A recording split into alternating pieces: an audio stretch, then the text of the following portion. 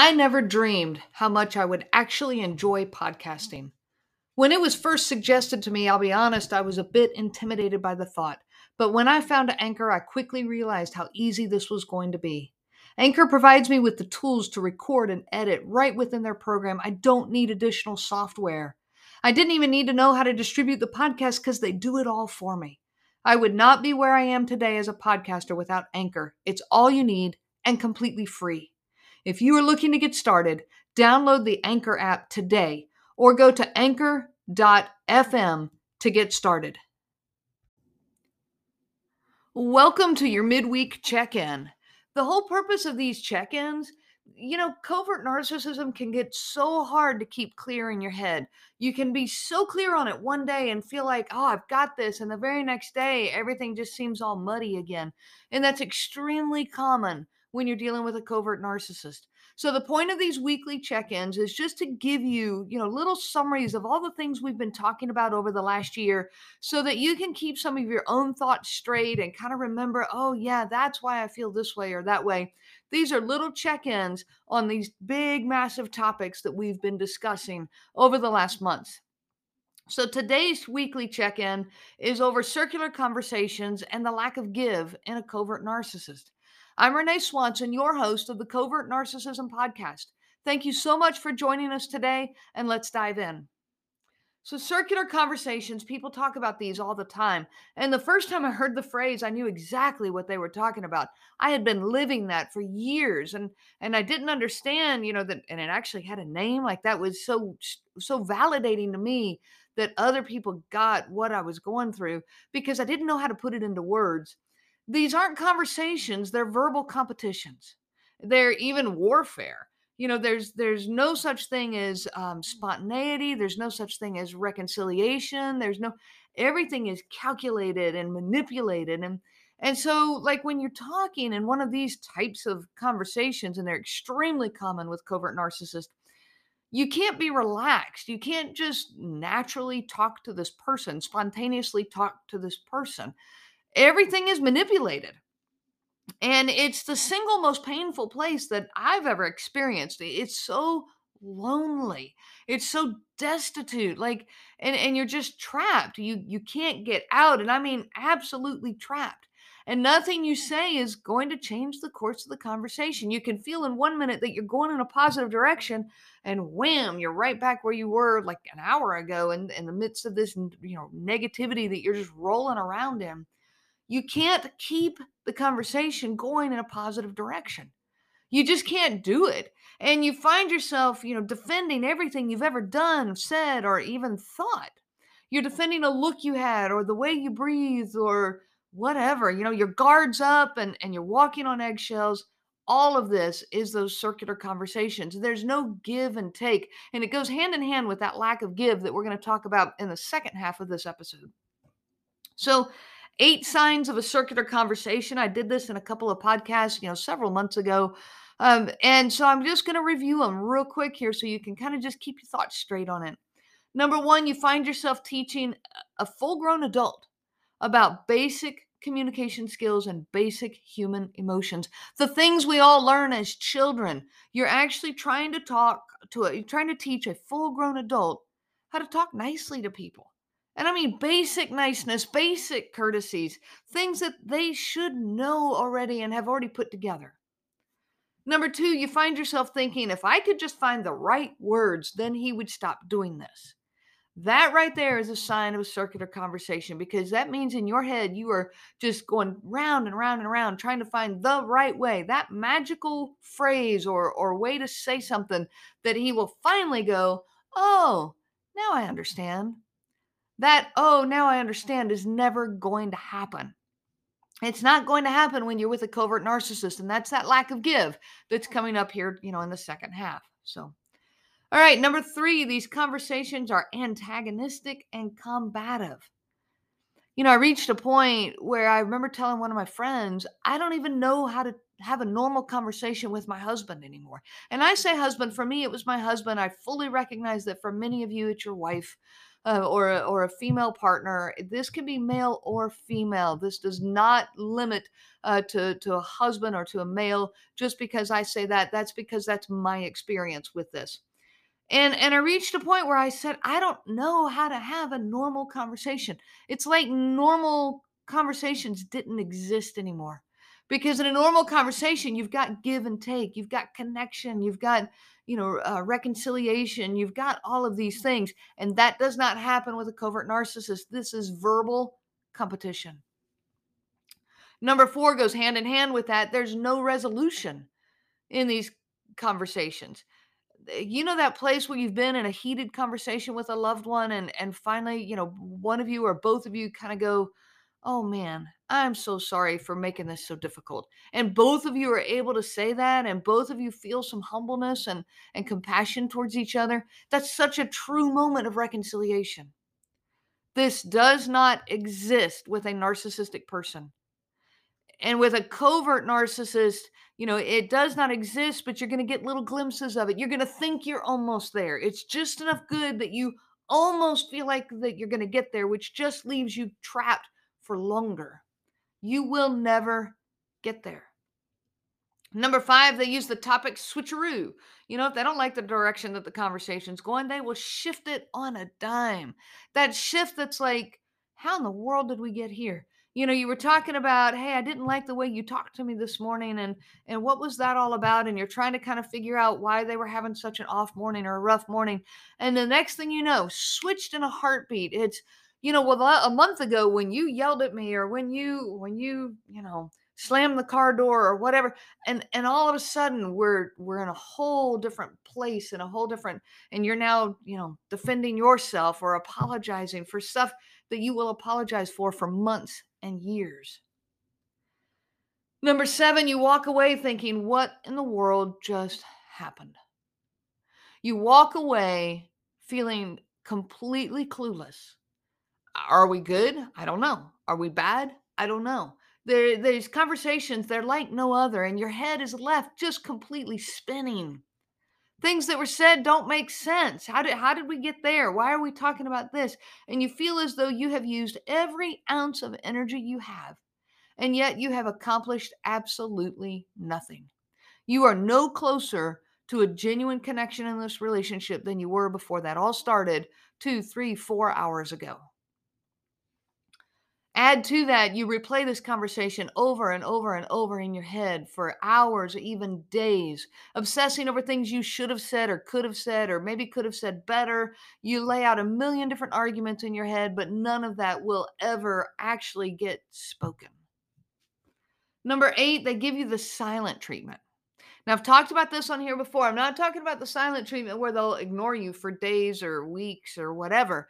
I'm talking about in the actual conversation, holding that moment of intense silence. Like I've asked a question to them and said, well, why did you say it this way? And what did you mean when you said this? And then there's this long pause. And that long pause is so thick and tense. And if I say something during that pause, well, now I get reprimanded for interrupting him. And don't talk while I'm trying to think. And I get some of that. And if I leave, like, I feel like the conversation's over because the pause is that long. But if I start to do something else, like let's say I even just start to fold some laundry because the laundry's sitting there beside me. Well, then he's mad at me because, well, you're not paying attention. Well, you're not saying anything. It's a very uncomfortable and awkward silence. Now, that's all circular conversation. And it goes hand in hand with that lack of give. The lack of give that we experience in the relationship is part of why we end up in these circular conversations. They really go hand in hand with each other. The lack of give that I'm talking about is the absence of the regular flow of give and take that makes you feel like like you matter in the conversation. It makes you feel like you're being heard, and then you do the same thing to help them to feel heard and to feel like they matter.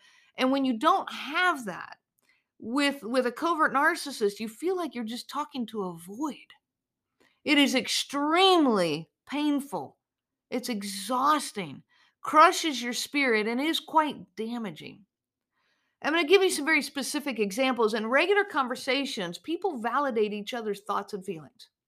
They confirm that, what they're hearing from the other person. Little sounds like, uh-huh, or wow, get it, little comments, I'm sorry to hear that, or hey, that's great.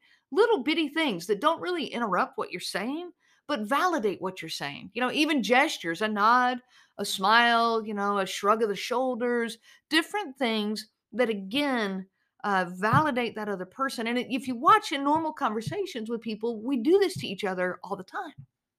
People react to each other in conversation. And these remarks, they show understanding, agreement, support. Sometimes they can show disagreement, but they validate your interaction with this person and you don't feel like you're talking into an empty void. This is not so with a covert narcissist. There is no feedback, no interaction, no validation in your conversation. Now, you might get the occasional negative feedback. They throw their hands up and walk away, or they roll their eyes and turn around, or whatever. You might get some of that. But in general, just in a normal conversation with them, I say normal, but that word is, take it for what it means. But in just a daily conversation with them, you're not going to get the feedback. You don't get the, oh, I hear what you're saying, or, a nod that, and, an agreement, any of that kind of stuff. You don't get it. And you get to a spot in the conversation where people naturally do interject something like that. And so you kind of pause. In conversations, you pause waiting for that validation from the other person. And the covert narcissist gives you nothing.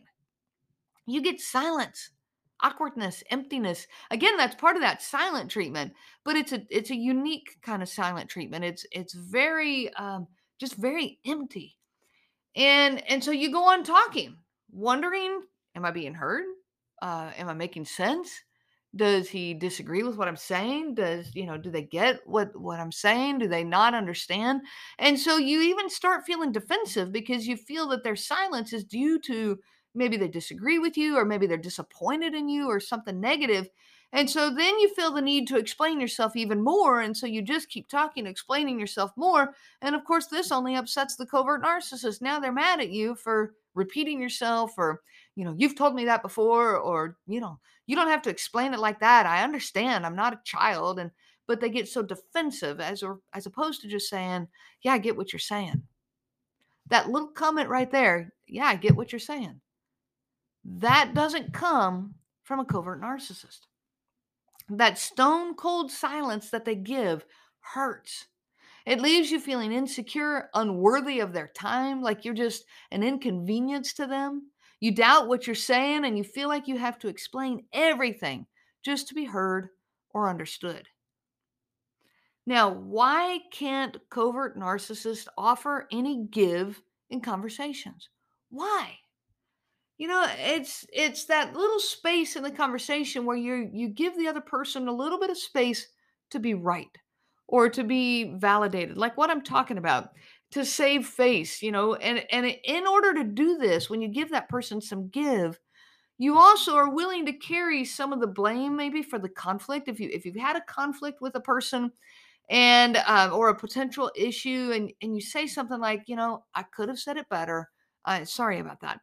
That's a little bit of give. You're giving a little bit of room to the other person to save face.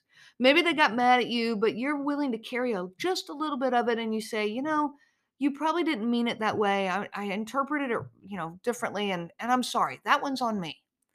These are things we do, especially for people we love. We're willing to carry some of that blame. But this is not true with a covert narcissist.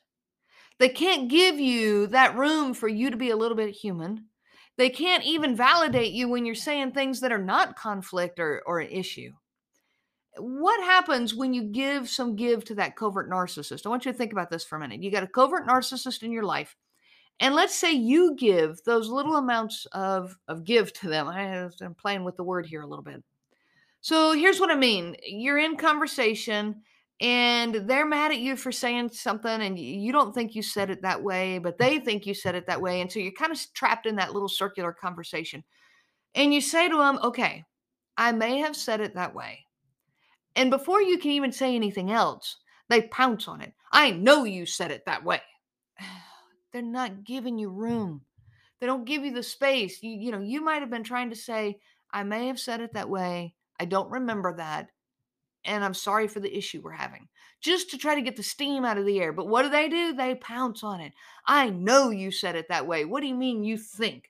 This is what you get back from that person.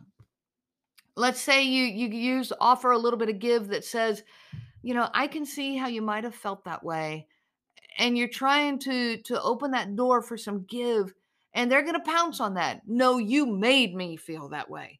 This is that negative reaction, that intense reaction you get from them. And this goes on and on and on. I can give you 1,000 examples, but everything you say can and will be used against you. You offer a little bit of give to them, and they are going to use that against you. Well, this is what that covert narcissist experienced in their own childhood.